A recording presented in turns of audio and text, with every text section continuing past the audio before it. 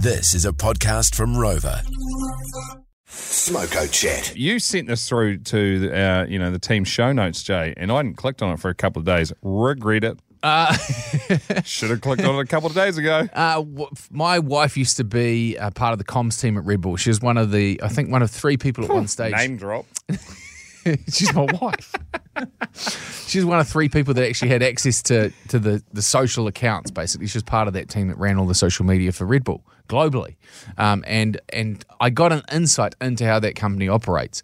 And what they do is they pitch all of these incredible ideas. You would have seen them happen here. Drift Shifters, made up by our very own Mad Mike Waddett. Conquer the Crown, another one of Mad Mike's ideas.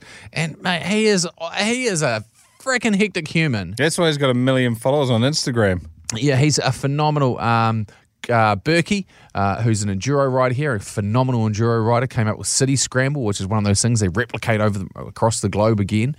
And these two lads, buddies, relatives, and pilots and skydivers, Luke Aitkins and Andy Farrington, decided to, this is 10 years in the making, they got this idea. They're like, how cool would it be if we both flew our planes side by side and had skydiving equipment on, and then we basically turned the planes off, put them into a nosedive, heading straight for the ground, and then skydived across to each other's planes, hopped in them, and then turned them on and then landed them. Like, in terms of what could go wrong, quite a bit. And Red Bull's plans often go exactly the way that they have them on paper, and they are spectacular. But sometimes, just sometimes, it doesn't go to plan. It looked like it went over and then just kept going over. And it got on its back, and it was just on its back doing a flat spin. The boys say they planned every scenario, but this was a surprise. We've done 200 hours of flight tests. We've never once had anything even remotely. Yeah. They just go down. The cousin's grandfather was a World War II fighter pilot and started a skydiving school. They'd already done thousands of jumps together when Luke came up with the idea to defy the laws of aviation and physics. We're out here to set some boundaries and break them. You know, the whole idea of this is to do something that somebody's never done before and to push the limit. America's Federal Aviation Administration had denied Red Bull's application to perform the stunt and is now investigating the crash. Red Bull might give you wings, but these will definitely not buff out. So, and there was a picture of the plane that basically just had the tail sticking out, and the rest of it was just packed into the ground.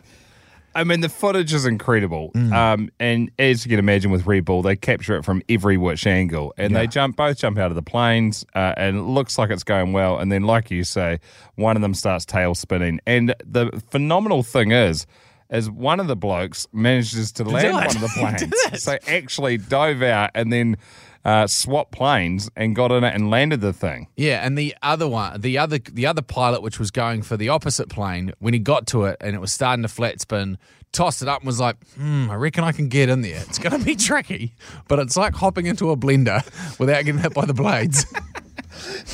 So he decided against it, and as a result of that, is still alive. The round the dinner table chat that the poor partners had to endure for a decade, saying, I'm going to do this. Just ludicrous. Yeah, and it just, at what point do you go, okay, cool. When the guy skydived from the edge of space, that was hectic enough. And he went into a flat spin and lost consciousness for a while, and then came to and was like, oh, God, I'm still falling towards Earth. So he had to pitch that one to his missus too. Which is always, that's an even spicier conversation. So I've got this idea. Basically, I go up in a weather balloon and I jump out and skydive from space. So these two blokes, cousins, you were saying they put an airfield at each other's houses, so they just fly planes to each other and then... Oh no, they live on. They built an airfield and they live on it. So they've got. They are plane nerds, aren't they? And skydiving nerds. Just like John Travolta lives on that airport sort of compound. Again, conversation with the missus. I'm buying an airport. Spicy. The ability to pitch these concepts is phenomenal, but it's well worth a watch. It's just one of those brands, that you just go, I wonder what they're going to do next. If you would like to see the video, it's incredible. About 3 minutes worth. Text watch, send that through to 3520. As Mahatma Gandhi famously said, Jay and Dunk is for the boys.